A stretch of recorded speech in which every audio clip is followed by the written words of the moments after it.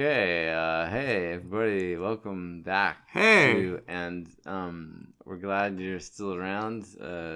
We haven't recorded in a while. like we talked about last time.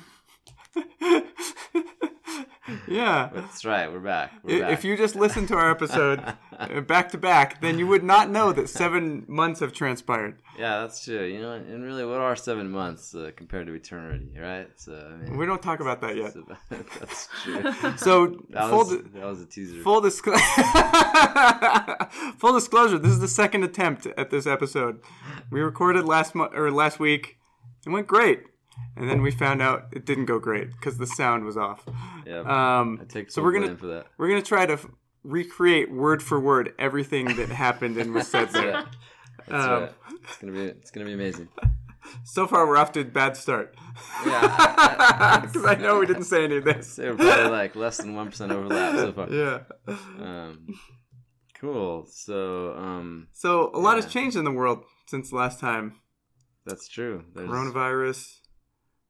Murder hornets, earthquakes. I don't remember what murder hornets. Race riots. Oh, that's right. But I did mention that in our first attempt. I mentioned murder hornets. You did talk about what murder hornets were, and I can't remember how. I still can't remember. I don't know. It was flash in the pan. Really bad hornets, like Africanized bees or something? I don't know.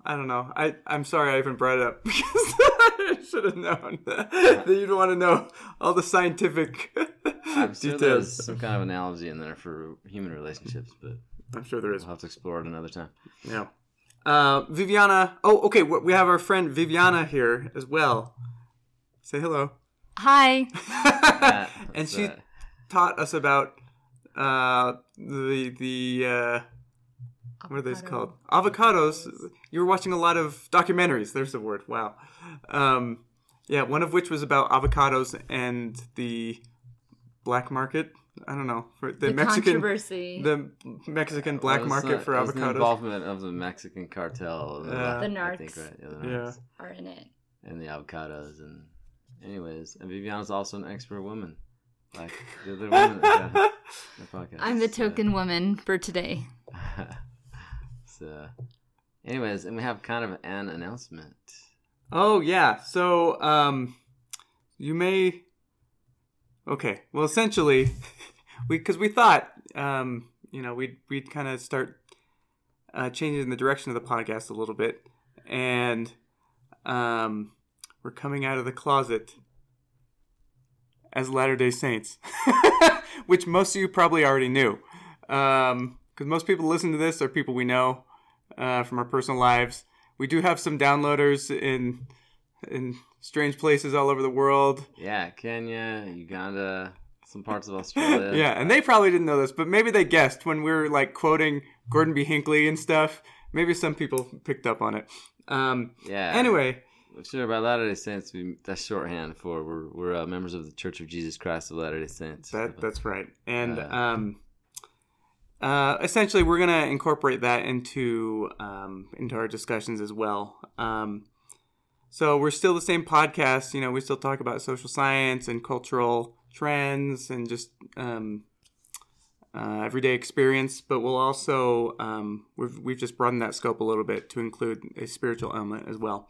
And we don't want to be too sectarian about it. Certainly, we want to incorporate good knowledge and insights wherever they can be found. We just happen to come at this from the perspective of Latter-day Saints. So, hope that's not a deal breaker for anyone. We still intend to be very social sciencey and very open-minded, but that's where we're coming from. Certainly. We're because the whole idea of the podcast is talking about human relationships, not just dating, but just human relationships and relationship with God. We feel is an important part of that as well. Sorry, I interrupted you. No, you're good. We seek truth, We don't claim that our church has a monopoly on truth, but right. But it certainly, and it doesn't. Truth comes from a lot of different places, but it certainly casts. I don't know what's the right word for it, but it kind of enhances the way we see some things. Yeah. You know? So Yeah. So we just want to talk openly about that. Yeah. So. Yep. Definitely. Mm-hmm. So that's one of the noises that Bryce is always making fun of me for making noises. He makes strange noises all the time. Well, so when I'm so oftentimes when I'm like reading news on my phone, I'll be reading something. I'll be like, and Bryce always laughs at that. Yeah, it's more like, Yeah, it's like, It's that means I learned something or something. Yeah, or when he takes a swig of something that apparently is very refreshing, he'll go like a 5-year-old.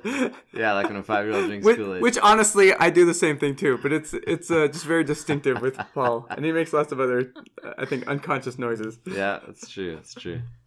Well, so why don't we just jump right in here? I guess, right? Well, why don't we introduce that's right. or reintroduce ourselves? Since we're kind of starting fresh here, It's kind of like we're starting fresh. So I'm Bryce. I do this podcast, as you know. I did my undergraduate education at Brigham Young University in Provo, Utah, and graduated right before the Great Recession, so it was terrible. And I ended up doing a master's program at George Washington University in Washington, D.C. I did it in public policy. So I'm very social sciencey. That's kind of my thing. Especially I like psychology and economics. You already know a lot about my interests. Professionally, I've worked for the federal government. I've worked for tech briefly. I was self-employed for a while. I've worked in the legal field a little bit, although I'm not a lawyer, like some people. Currently, I work for a nonprofit, and I also trade stocks. That's me. Awesome. And I'm Paul, and I grew up on the wrong side of the tracks of Phoenix, and kind of the hood. Explains a lot. A little bit. We were pretty poor growing up. I ended up going into engineering, and then so I did undergrad in engineering, then switched gears a little bit and went to law school. So I do patent law. So I'm in private practice as an attorney, patent and trademark law. It's sometimes pretty interesting. Some days are boring. Some days are awesome. Depends, on the day. He has strong opinions about perpetual motion machines. That's right. I don't believe in them. Strong but fact-based. I don't believe in them in our universe anyways. I don't deny that perhaps in another universe with different laws of physics, perhaps they're possible. But anyways, that's basically it. During all that education, I became an expert in human relationships. That's I'm joking. You have a scientific curiosity. Yeah, absolutely. Yeah, absolutely. And I would say also, your training prepares you to analyze and think critically about complicated matters. Sure. Yeah, I consider myself a critical thinker. Yeah, me too. I'm critical of your critical thinking. And my analysis tells me it's good. Okay, good. Because I was gonna... Let's face it, not everyone is a good critical thinker. Most people are not. Yeah, that's right. I think most college people, if they took the ACT or the SAT, they'd bomb the critical reasoning part. Yeah, right? Sure. Yeah. I interrupted you again. What were we going to say? I like to say I'm discerning, It's like, why am I not friends with some people? Because I'm discerning about my friendships. That's kind of a mean way to put it. I don't know. But it's honest. It is honest. It's true. Yeah, for sure, man. Okay, so Viviana, we gotta have you introduce yourself. So where am I from? I am from Texas, and specifically I'm from a border town. And that is actually where I did school. I went to the University of Texas at El Paso, and I did an undergraduate in English education. And then I taught Spanish education for about 9 years. And at this point in my life, I am considering going back to school, specifically to be a marriage family counselor. And things that I'm interested in, I'm pretty much like Bryce and like my partner here, Paul, interested. Paul? Did I deserve that? the co-host here on I definitely am interested in human relationships and human dynamics and maybe complex things. So that is maybe why they brought me here, because they wanted me to... That is why we brought you here. You're absolutely right. They wanted me to be a token Latina woman. Not token, integral. Oh, thanks. So, yeah, what expertise do I bring to the podcast? I love watching this series on Netflix and Hulu Plus called Married at First Sight. Oh, this is something we talked about. Yeah. Good. And I love watching I love exploring how different relationships function, but also how I love exploring how self-fulfilling or how, core beliefs influence self-fulfilling prophecies in certain ways. Viviana, you're overthinking it. You're overthinking it. That's what underthinkers say. Yeah. Their eyes start to glaze over at this point. Yeah.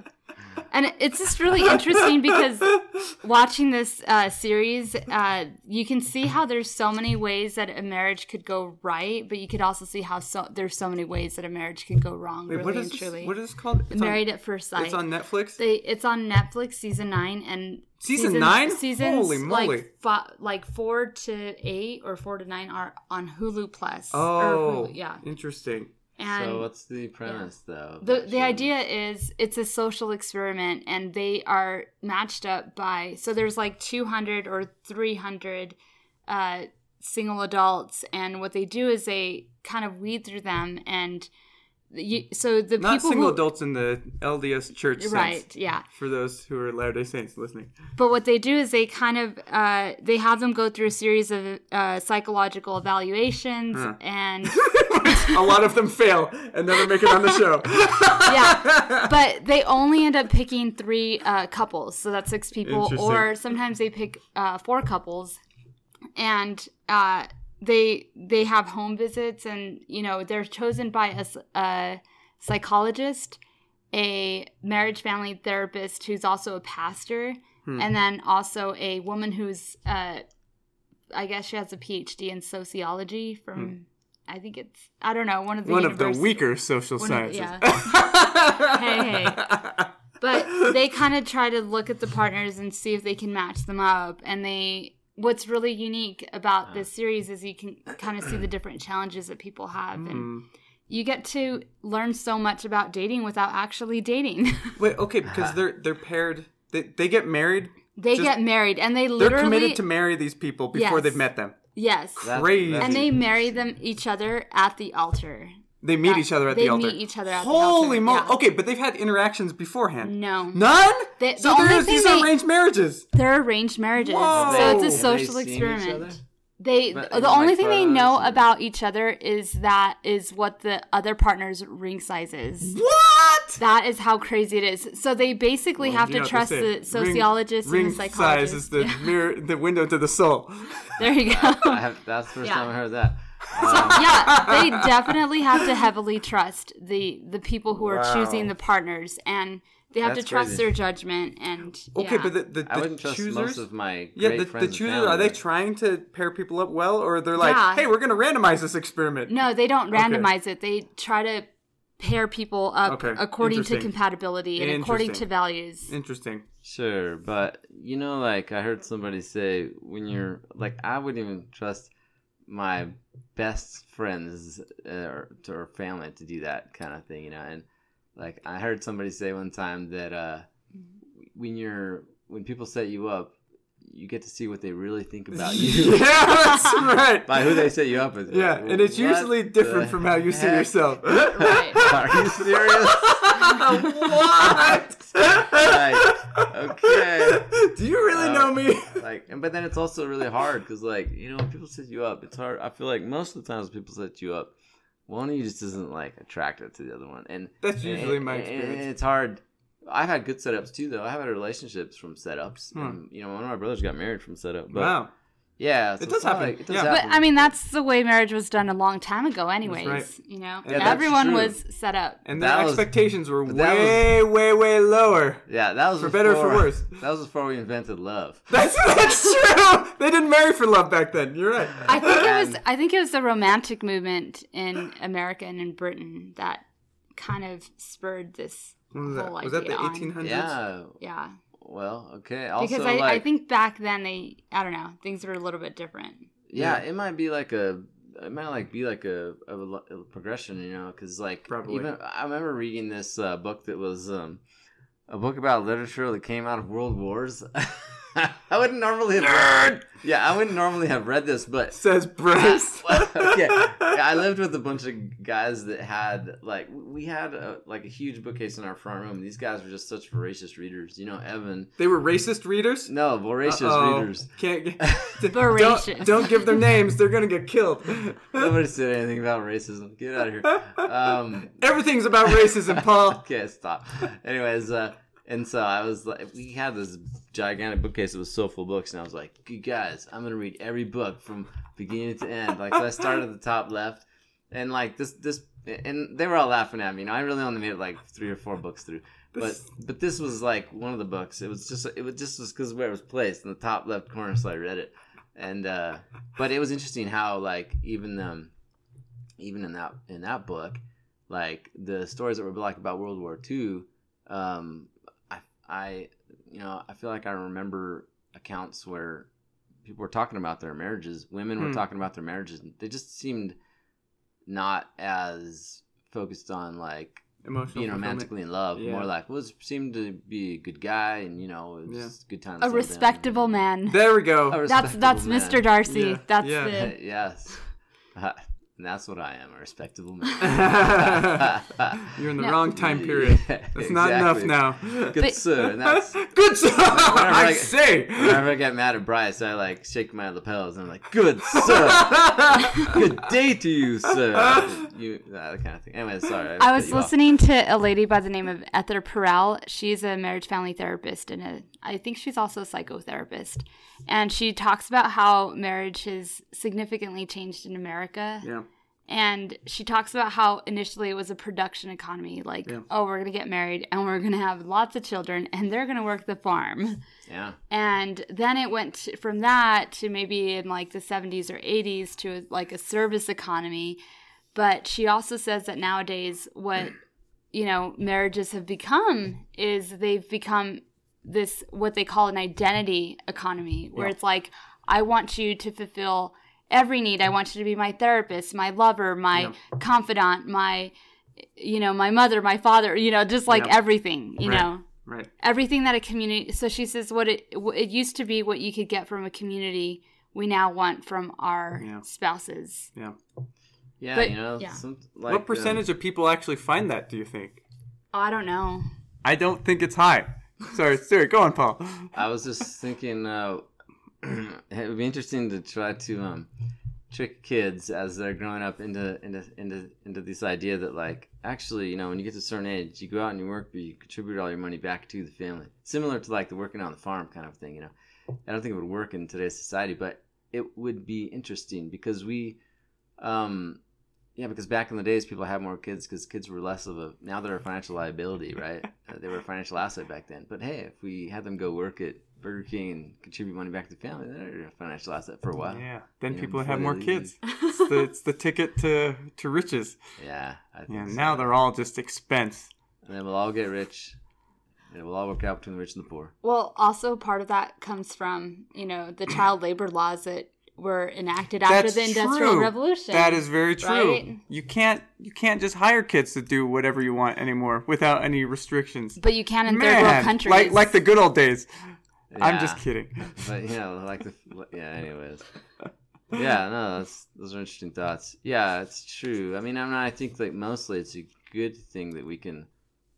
I think mostly it's a good thing that we marry for love in Western culture generally, but I don't know. I don't know either. To it either. There's definitely pros and cons. And but from our perspective, right, we couldn't fathom not marrying for things other than romantic love. Yeah, you'd have to like, or else we'd be married right now, which none of us are. Well, sure. I feel like almost everybody who's not married probably has somebody who would be willing to marry them if they were willing to settle, or whatever. Sounds bad, but so marry someone who merely had good qualities, So why do you think that people choose not to marry, even if they're like, okay, well, this person is a respectable person, right? Why would a person choose not to marry another person? I don't know. What do you think? Yeah, I mean, I think we prefer to be single than being married to a person we don't love. You know, and I think that's okay. Or that we find boring, right? Perhaps. That doesn't meet our identity needs, what we as we see them, right? Yeah, sure. But do you think you could learn to love someone? You know, and that's like the very Eastern thought, Yeah. right? Well, that's tricky because okay, I actually so I'm gonna throw in some gospel stuff. I'm going to allow that because now we're okay with that. Bryce used to really laugh when I can't remember if it was when he first moved in here, and I kept listening to this Ben Harper song where he keeps saying that's the power of the gospel. But Great, now we're gonna have to pay royalties. oh, I don't know. Thanks, Ben. Okay. What was I saying? I don't know. I keep interrupting you. I'm sorry. Oh, I know what I was saying, and I've talked about this in some of the relationships that I've been in. Like, from an eternal perspective, I believe, and in our religion, we believe in eternal marriage. So it's not just like marriage till death do you part. It's marriage for forever. After this life, it never ends. And we believe that requires like authority.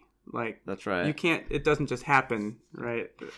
Anyway, this is not a Sunday school lesson. Sure, absolutely. And it involves you both progressing and becoming better people and stuff all along the way. But like, I believe that my personal belief is that all marriages that stay intact for eternity become like the perfect marriage. Yeah, I believe that about all human relationships. You know, I lost my dad a few years back. I mean, this was like 2013, and I've talked about this some on here, but like I felt like sometimes like I didn't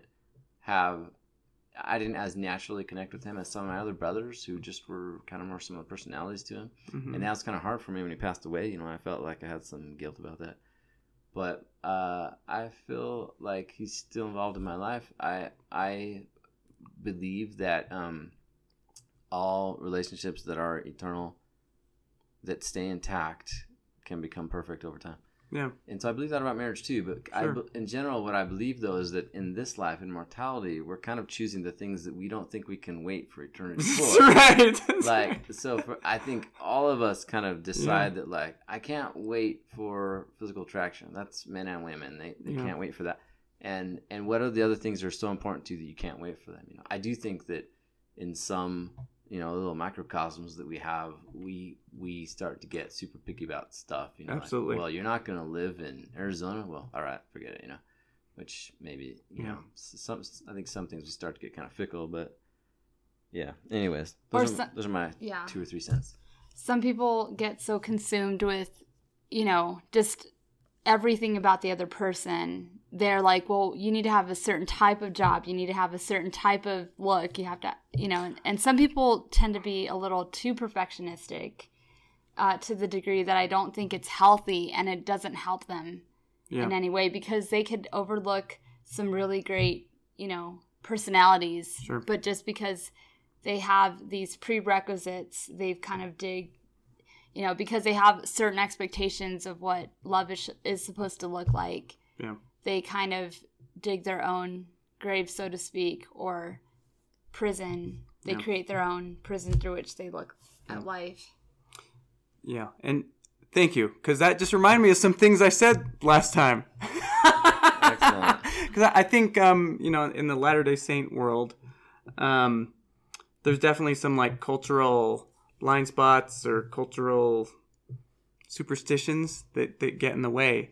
You know, and I remember we talked about this on our first run with this. You know, I'm a big believer in agency, and from the Latter-day Saint perspective, we think that. You know, we believe it was such a controversial issue that there was a war in heaven over it, and that a lot of God's children didn't have the opportunity to come to earth because they weren't on board with it. You know, and when we talk about agency, we talk about choice as well as accountability. And, you know, I think agency is still very controversial now. I think the human tendency is to want unlimited choice and no accountability, right? Wait, how does this relate to what you were saying? Being over. Oh, right. And so I think there's a tendency to underestimate how much is actually expected of us, and I think a lot of that can be like learned helplessness, where we just don't feel that we have any power to do anything about stuff. So we just say, oh, well, it's external forces, primarily. I think a lot of it's that. Certainly there are lots of things which are not in our power, but I think we tend to underestimate what things are in our power to do anything about. And that's really like God's purpose for us, is to learn to use our agency and to grow and to become stronger, to become agents to act, not be acted upon. Doctrine and Covenants, section 58 says they're agents. We're in the power. The power is in them, wherein they're agents unto themselves.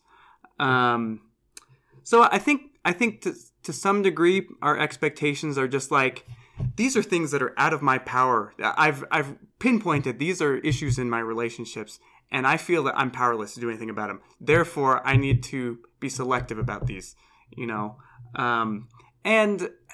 I think there's a balance to be struck. I mean, because I could tell you what they are for me in my relational expectations and why I have those there. And it's not just to fulfill my identity needs. It's like, hey, I've recognized these are challenges for me in a relationship, and so I think these are things I actually need in a relationship. Anyway. It's hard in settings where you've got like a million choices too, and I mean, I think that's kind of like, that might feel like what it's like. I wouldn't say a million choices. I'd say the perception of... the vague perception of possibilities. Yeah, well, I think it's true. Like, it's the perception that there's always other people out there to meet, and especially if you like online stuff. I haven't really done like online dating, but like, I have. Well, I have a little bit, but in the times that I have, it's kind of like, well, yeah, there's always someone else, and now we're in the location that we're at. There's like a lot of people to meet too, but anyways, I know they've done studies on this. The Paradox of Choice talks about this, but if you had like a group of like 10 people and like that was it, and you knew that was it, you would pick faster, because it would be easier for you to say like, well, this is the best option, and if they'll go for me, then okay, and if not, then you go down the list. But and then you end up being happier about your choice than people who have a gigantic list to pick from, and then they end up picking someone, and then they still have a hard time the opportunity wondering, cost. Did I really make the best choice? The opportunity cost is not unbounded like it is when you feel that the ocean is humongous, and there's great people out there that would just fall head over heels over you if you just met them. Right? You know what? I actually had a dating experience where that happened. The guy was like, well, if we were in an area where there was not a lot of LDS people, I would continue going on dates with you. You're like, I hate that you said that, but that was honest. But since we're in an area where there's lots of people, and he's like, you're kind of attractive, Vivian, so you're gonna be just fine. Oh, okay. That's what he said to me. He's like, so I'm not gonna keep on going on dates with you. What was your response? I was like, okay. Patronizing much? Yeah. But I will not air my response, but I will just say that is true. That is a true thing that happens all the time. Yeah. At least most people tend to say think things like that, but he just happened to say it. Yeah, that's very, very brave. I've found that there's a lot of things I just should not say in that kind of context, and that would have been one of them. I had at least one or two. Euphemisms are very useful in that kind of situation. When you get to this age, I think you've had a lot of relationships, generally, and we're all mid-single age, by the way. We're all over 30. Yeah, and I remember at least one of the girls that I dated saying, and she had backed out of the relationship, and I remember years later running into her, and she was like, "I can't believe you're not married." And I remember thinking, you didn't help. You of all people should believe it. You didn't want to go forward. Was she married at that point? She had been married and divorced, I believe. Oh. Yeah. Had a child. You could have said something snarky then. I suppose I You probably shouldn't have. You could have said you had your chance. Yeah. I didn't. You had your agency. I did have a second chance actually, right. too, but I didn't want to date her then. Yeah. But yeah, anyways, interesting stuff, you know. I think kind of like Bryce, like what you were talking about, like things being more in our control than we sometimes think, you know. And to me, that's like Nephi and the boat kind of thing, you know. It's in our scriptures, the Book of Mormon, that there's a story about a guy who's given instructions to build a boat, right? But he's not given the boat. So they can sail to the promised land. Yeah, and he's just told how to make the boat and then where to find the tools. And he asks, like, okay, where do I go find ore? And he starts making tools. Yeah. But he builds the boat himself. And it's and there's an Elder Bednar talk. I can't remember what it was, but he's a leader in our church. Yeah, David Bednar.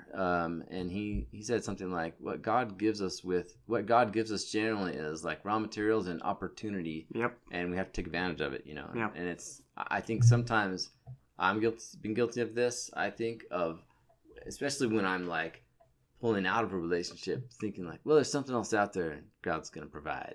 And I'll just sit on the sofa here. yeah, not necessarily that, but more like, but I do think to some extent and maybe some of it is this fantasy of like the perfect relationship, you know, or, and sometimes I think like the more people we date, the more in our mind we have kind of like this hybrid person who takes on the best qualities of all everyone the that best qualities didn't work of with. everyone, and they've dated none of their bad qualities, and you know, But I think that's idealization. sure. Yeah.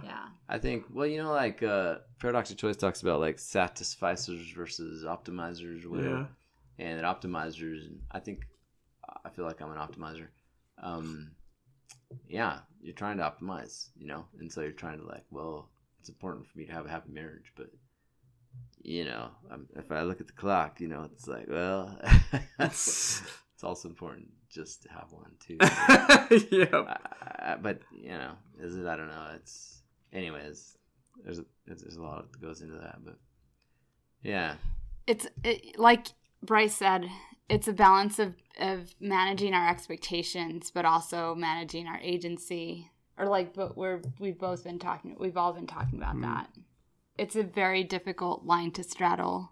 Yeah. Yeah, for sure.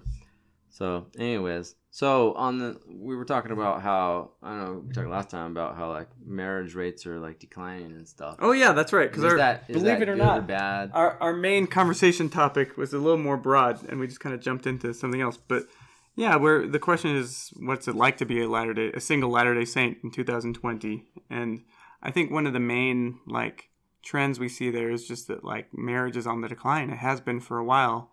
In our society, in American society, as well as in the church. And my question is that good, bad, or some mixture of both?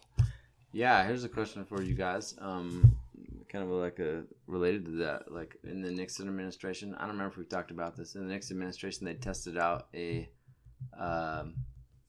like a supplemental income kind of thing, kind of like basic you did income mention kind this. of thing.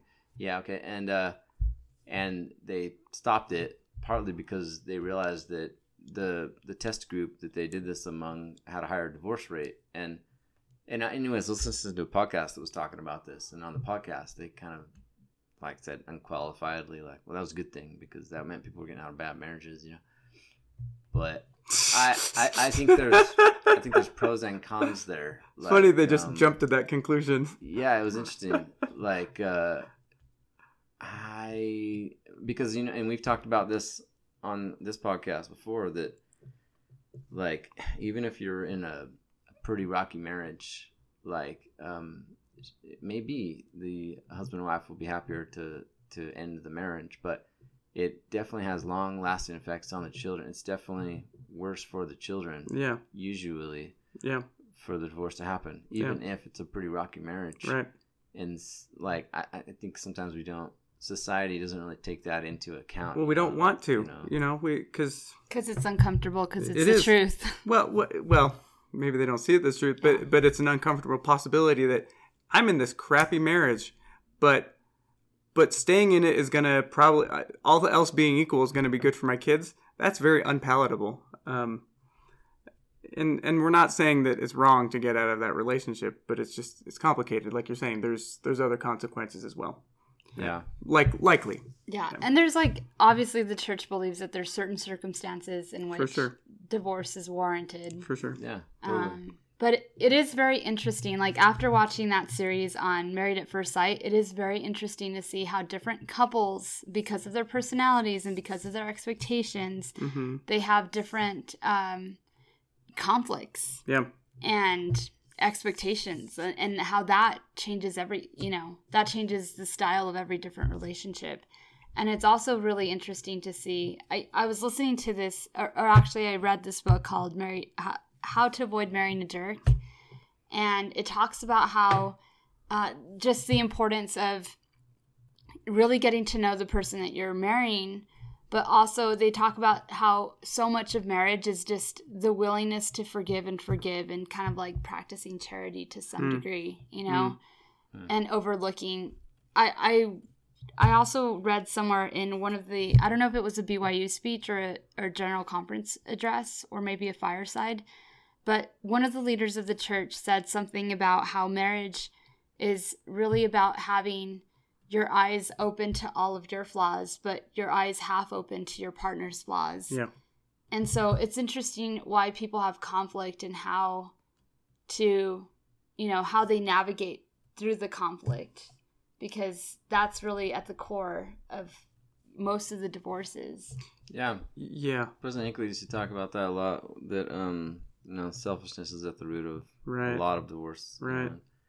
There was I don't remember who it was, like a 70 or something. That's another leader in our church. They're called 70s. And he was speaking at our state conference or something one time. And he said that he had some meeting with President Hinckley. And when he went there, President Hinckley was actually like working on some shed that they were building out in the back of their house or something, out in the back of their yard. And there was this like closet, and President Hinckley wanted to use it for something. I can't remember what for.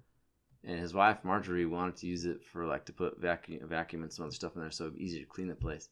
And so they were kind of, like, arguing a little bit about that. Mm-hmm. I mean, it didn't sound like it was very contentious, but they were kind of going back and forth about it. And one of their daughters was there, and she told the 70, she said, "You watch, Mom wins every time." and so they kind of kept talking about it, and then President was like, "Well, all right, okay, I guess we'll go ahead and put the vacuum and stuff in there." And it struck me as an example of, considering the other person and not being selfish. Yeah, and it's a form of sacrifice, right? He's making a compromise, and sure.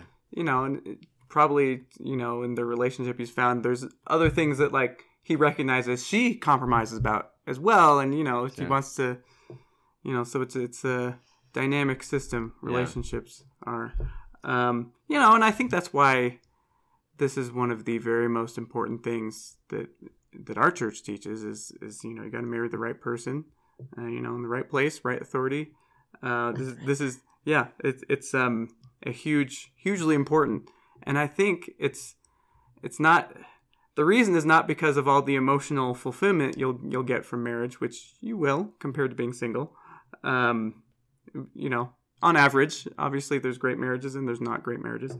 But it's really, this is how God works with his children. He wants them to grow and to become like him. And part of learning to grow and become like him is to have an eternal marriage, a like consecrated, godlike marriage where you learn to work with someone, to overcome difficult things, to sacrifice, to forgive. Those are like the essence of what our church teaches. And it's difficult, so. Yeah, for sure. Like, right, Joseph Smith had the statement, "I'm a rough stone rolling," right? And I only get smooth as somebody chips a corner off me or something. Yeah. And so I kind of feel like mortality generally is like we're all a bunch of rough stones kind of put in a tumbler and we're all kind of tumbling together. And then a family is like a few rough stones put in a blender. It's like a right. It's like there's a lot of potential polishing there. Yeah. And so I kind of feel like, and that's one of the things I feel like I'm missing out on with why not being married is the growth and the opportunity to sacrifice and to be more selfless. I mean, as a single, I'm kind of inherently my default state is a little bit more selfish probably because Yeah. I don't have and a and it's a dependence, lot easier. It's Yeah. less fulfilling, but it's easier. Yeah, we talked But the way forward is not clear, right? Because you don't just. I don't Build think the boat. I don't think the solution is just to just commit to anyone, right? absolutely not. Um, And I think And say, hey, give me all the hardship you can. I need to make this as hard as I can. No one wants that, right? Nor should we. But the other extreme is a temptation as well, which is, I need the other person to be absolutely perfect in every way. Because that's what I want my marriage to be. And of course we want that. Of course it's not wrong to want that. But I think to expect that causes problems. And I think that prolongs the singleness. And, half the U.S. is single. And I think in the church population, I don't know the stats, but I'm guessing we're headed in that direction as well. There's just tons of single people in the church. Yeah. Well, so to kind of get back to that question, like the decline of marriage generally, there's maybe some good in it too, in that there aren't as many bad marriages, right? But but there's bad too. Yeah. And it's also true that it's not necessarily just that. So of course we get more children growing up in single homes too, Which statistically are bad for kids, Yeah. almost being equal. Absolutely. And yeah, single parenting or births out of wedlock have gone up a lot. Yeah, Which, they've as gone a up public lot. policy guy, that's a big concern for me. If for no other reason than the strain on social safety nets, but obviously there's the human suffering element as well, of not having a father or whatever, which has a big impact. Go ahead. I was listening to this lady's TED Talk, and she's a divorce attorney, and she represents men. And she talks about how I think I saw this one. She's like from Las Vegas. I don't remember. And she talks about this story about her dad. Putting Yeah, okay. crab We don't want to talk in about it. Easter egg. Yeah. Anyways, she talks about how 70% of homeless kids don't have a father, Yeah. and that is really astounding and crazy. Yeah. And it's sad. Yeah, the numbers have gone up. I was looking at some of this stuff, and so there's all kinds of different studies, and they'll even split this up like by race because it's different by race too. Yeah. About the number of kids that grow up out of that are born out of wedlock, and there was definitely a rise. Like every single race has been going up since like the 1940s or something, and when it was kind of low for most groups, but like yeah, in the 60s, there was like kind of everybody all the graphs kind of like pitched up a little bit, and they seem to be kind of like tapering off now, but they're still pretty high. Yeah. So, yeah, and that's not good. I mean, my Yeah, but this is not the kind of thing people riot over. It requires too much statistical knowledge. It's not emotional enough. Yeah, it's true. There's this Far Side cartoon where the kid had like his baseball had gotten thrown through a window, a broken window. And anyways, his dad was like lecturing him, and he actually was like drawing physics and math on the board about how the baseball had actually gone through the window and stuff, and it said something like Bobby learns to hate his dad's lectures, Although like my dad like was very gentle about discipline, and he would just talk to us. He would like take us on a drive and talk to us, and that's all he would do. And I remember my brother Tommy got in real trouble one time, and he was over at his friend's house, and the friend's dad gave his friend like a little whooping, and then he told Tommy, he's like, "Well, Tommy, I can do you too, or I can let you go home to your dad." Tommy thought for like 1 second. He was like, "I think I'll go home to my dad." So you might prefer a lecture to like getting whooped on or whatever. Corporal punishment. Yeah, which by the way, I read an article that talked about how kids who are spanked have less gray matter in their brain. Whoa, have you heard about that? No. Doesn't surprise me. Yeah. But yeah, what was it saying? It was just saying that exactly, that it changes the neurology of your brain, plasticity, something like that. Yeah. Mm-hmm. But there's a documentary on Netflix, and it talks about babies, and it actually, so they did this research, and the hypothesis was, well, does a baby's parenting neurology, is it affected by parenting styles? And what they did is they scanned all these babies at the beginning of, of their birth. And 6 months later, they came back and they observed the mother, the way in which the mother helped the baby, access the toys and, play with the toys around him or her.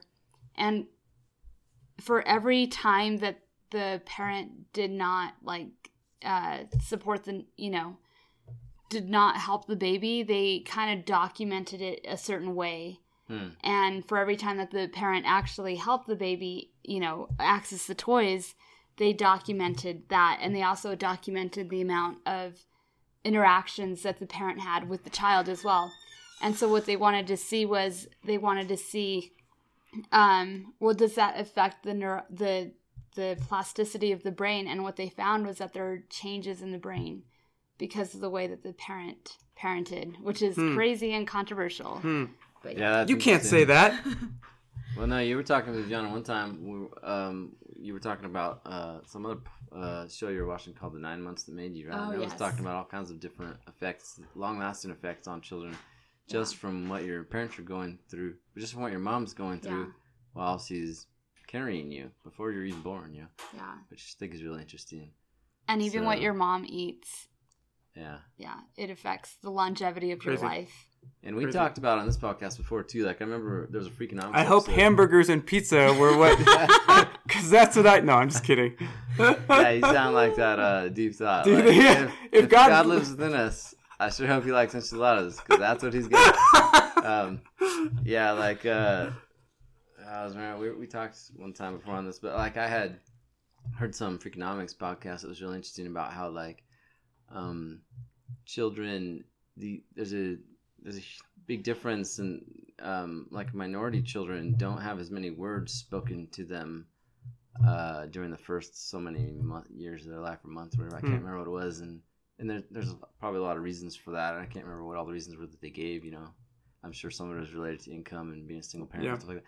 But like, and those kids that don't get as many words spoken to them, like they're always behind the other kids. Yeah. They're just always behind, Yeah. and so, anyways, and I don't know. I felt like it spoke to that to me spoke to the importance of mothers, because mothers speak more to children, and they speak more generally. They speak more words. Yeah. And their children benefit from that. Yep. So, anyways. Okay. That's controversial, Well, too. for the last 15 minutes or so, let's go back to the original question. Sure. Marriage is not, or even the more original question than that one, which is, what is it like to be a single Latter-day Saint in 2020? I think it's a great time to be single. It's also a terrible time to be single. It's a jungle out there. The best of times and the worst of times. It's a jungle out there. Yeah. It's not hopeless. Definitely not hopeless. But I think it's a great challenge existentially to know, like, how do I live my life in such a way that this doesn't have to be permanent? Or I think more importantly is, like, what is God's purpose for allowing me to go through this? And I'm hoping your answer isn't, well, he just wants me to wait for something good to happen. And I know no one consciously thinks that, but I think the way we behave sometimes is that, right? That it's a little too passive. We don't give ourselves enough credit for our ability to improve things, and our responsibility to do so as well. Yeah. So I don't know. I feel like there's a lot of potential. I think a lot of the personal growth I've gone through in the past several years, been absolutely necessary, and a lot of it has had to do with, like, how I approach relationships and how I approach my life, really. In the LDS Church, we talk about faith being a principle of power and of action. And it's something where we become co-creators with God, and it's not, and the relationship is another, I think, false idea in church cultures, that we think that that God just wants to dictate things to us, right? That thou shalt do this and that, and he does do that for sure. There are certain things that, but I find for the most part, it's not things you definitely should do and things you definitely shouldn't do. It's like you figuring it out with his input and sometimes his approval, but really you're becoming a co-creator, right? Like you're making the decisions, which, you know, instinctively none of us want to make decisions if we're going to be held accountable for the outcomes, right? Yeah. But we don't have to shy away from that. We just, you know, the important thing is you learn how to make good decisions so that you don't need to worry so much about the outcomes. That's really, anyway, I'm rambling, but. Yeah, I think if we're trying to optimize, you know, and if we think to ourselves like, well, I've got access to Revelation, and hey, God, like, you know, just tell me what to do. You know better than me. I'm just gonna sit here. You just tell me when. Yeah. And what? Exactly. It's not really like the best model. I was gonna say earlier, I'm really glad that, you know, when Viviana was reading that book, How to Not Marry a Jerk, that I'm glad it wasn't. It talks specifically about you, Paul. It was just a pamphlet. Just kidding. No, it doesn't. Just kidding. It's just a pamphlet. He's a respectable man. Yeah, that's right. It talked about me. That's what I claim, anyways. It really was just a 2-page pamphlet. It just had pictures of me and Bryson there. It just said, just don't date these guys. Stay away from these guys. Yeah. Like, sorry. Yep. No, but apparently that pamphlet was widely read. Yes. Because it's working. Yeah, man. I mean, I've got like, you know, obviously, I think a lot of singles in the church and out would prefer to be in the church and outside of the church. In the church and outside the church. Singles, I think a lot of singles would prefer to be married than not. Now, and you talked a little bit. We had in some of the notes here. We talked about how, in general, though the ages at which people feel comfortable marrying gets older and older. Yeah. People feel more like it's kind of like the capstone of their, right. you know, their education and getting a career and stuff like that. And then I think there's pros and cons to that, you know. I mean, because I think like in our church culture, we were kind of taught generally, we have been for a long time, to kind of just get married when you're younger and stuff. And I think in the long term, I think there's a lot of good effects that come out of that. Although I also had heard that like we have a lot more bankruptcies and stuff, you know, because people aren't that smart with their money. They get married young, maybe, but then maybe they also don't sacrifice perhaps, or I don't know, maybe they don't. Yeah, I don't necessarily see that. They're as not related. paying their tithing. I don't necessarily see that as related, like to getting married young. I think just Americans in general aren't great with managing their money, or a sizable proportion of them, and I think a lot of that is because we're never taught it in formal education, and presumably not in home environments either.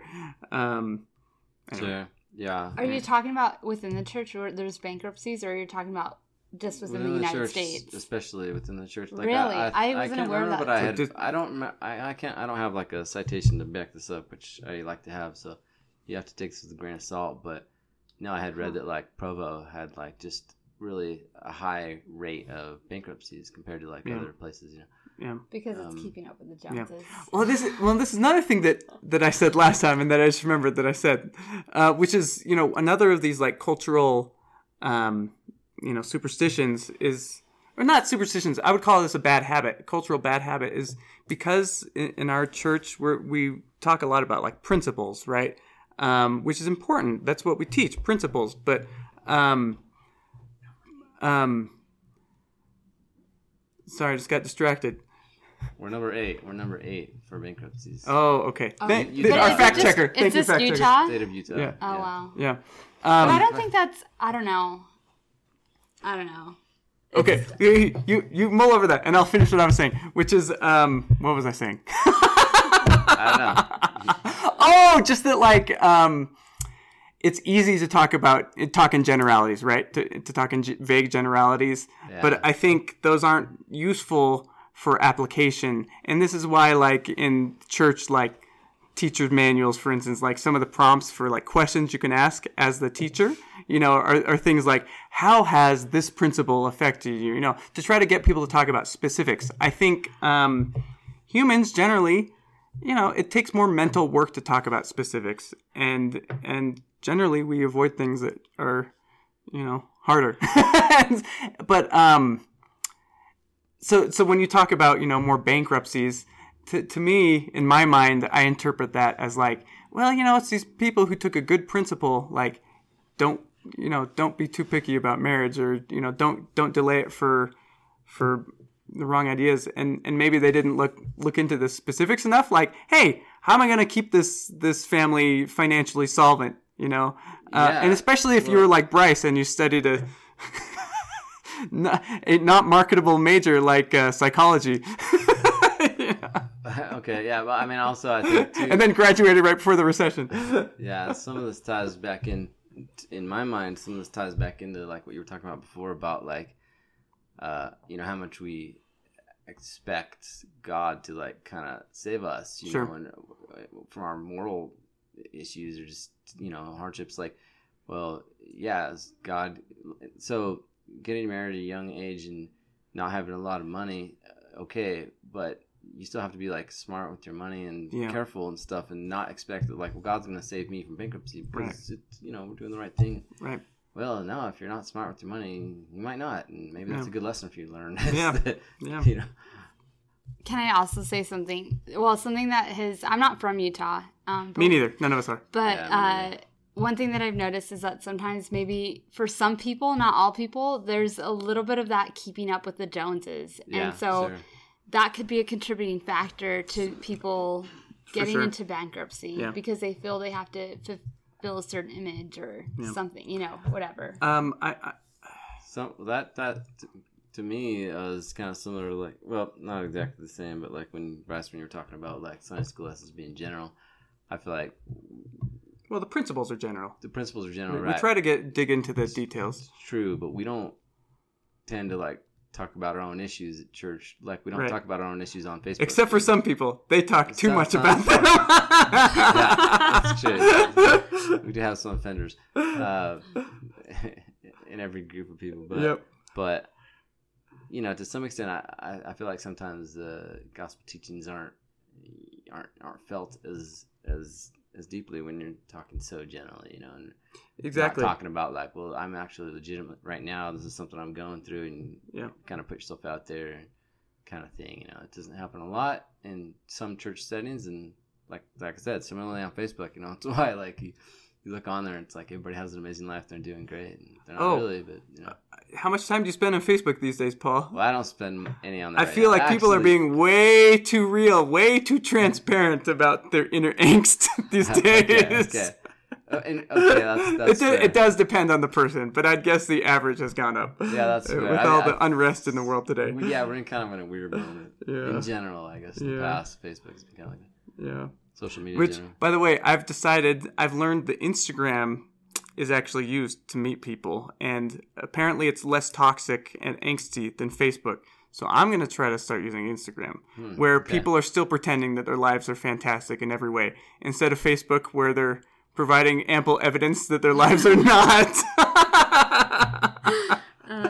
It's because you can put those filters, and so once you have those filters, then it's all That's okay. right. Just filter away anything, any blemishes. Yeah. Happy filter. That's awesome.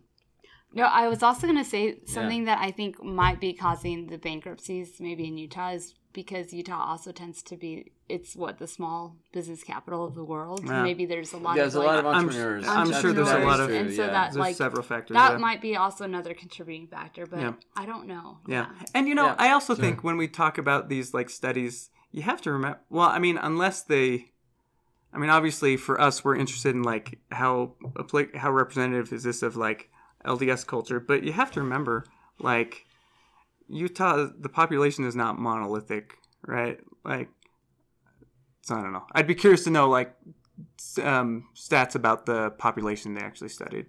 Sure. Yeah. I don't know.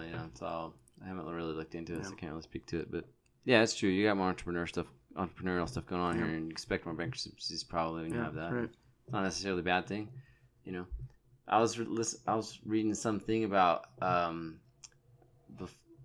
United States before we had bankruptcy law, and George Washington like had some friend who was like a hero of the Revolutionary War kind of thing, or he'd like been like a general underneath him or something, and he was in debtor's prison because he couldn't pay off some debt. And anyways, I can't remember. It was like something like that was like one of the one of the things that made him think that maybe we should have some way for people to absolve their debts. You know? Yeah. Anyways, so we've gone in an interesting direction. Not necessarily related to marriage. I mean, I love talking about financial stuff, so I'd love to get more into that. Sure. Because I think debt is interesting. And I would say this. This is the final thing. I do think that young people today are very comfortable with debt in a way that previous generations probably were not, right?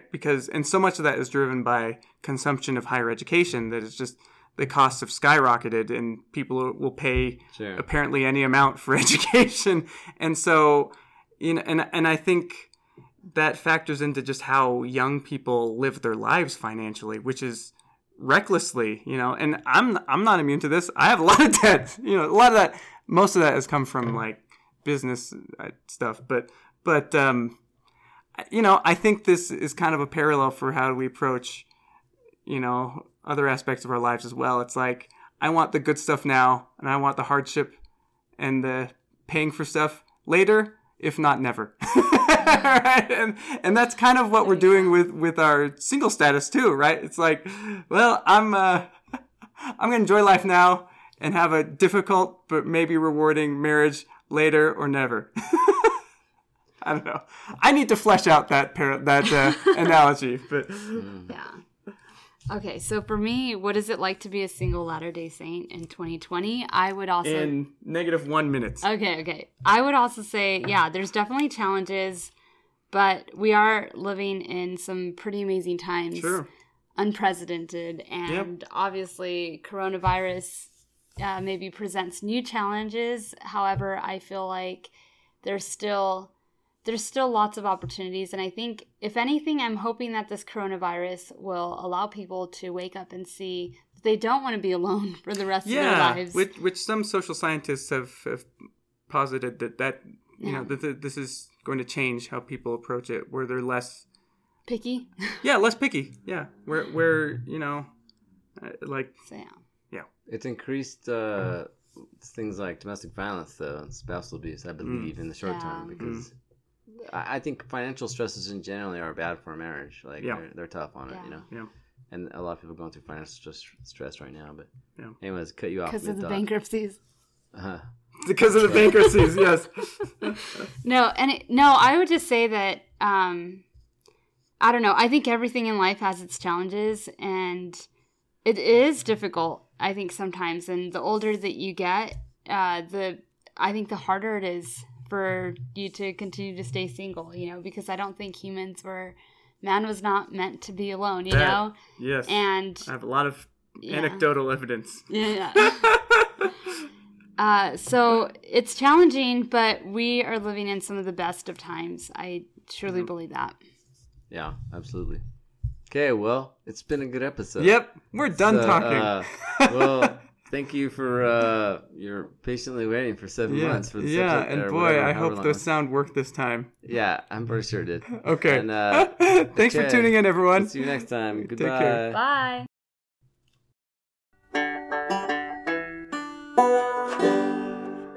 If you enjoyed this episode, please consider subscribing on iTunes or your favorite podcasting app and give us a rating. Thank you.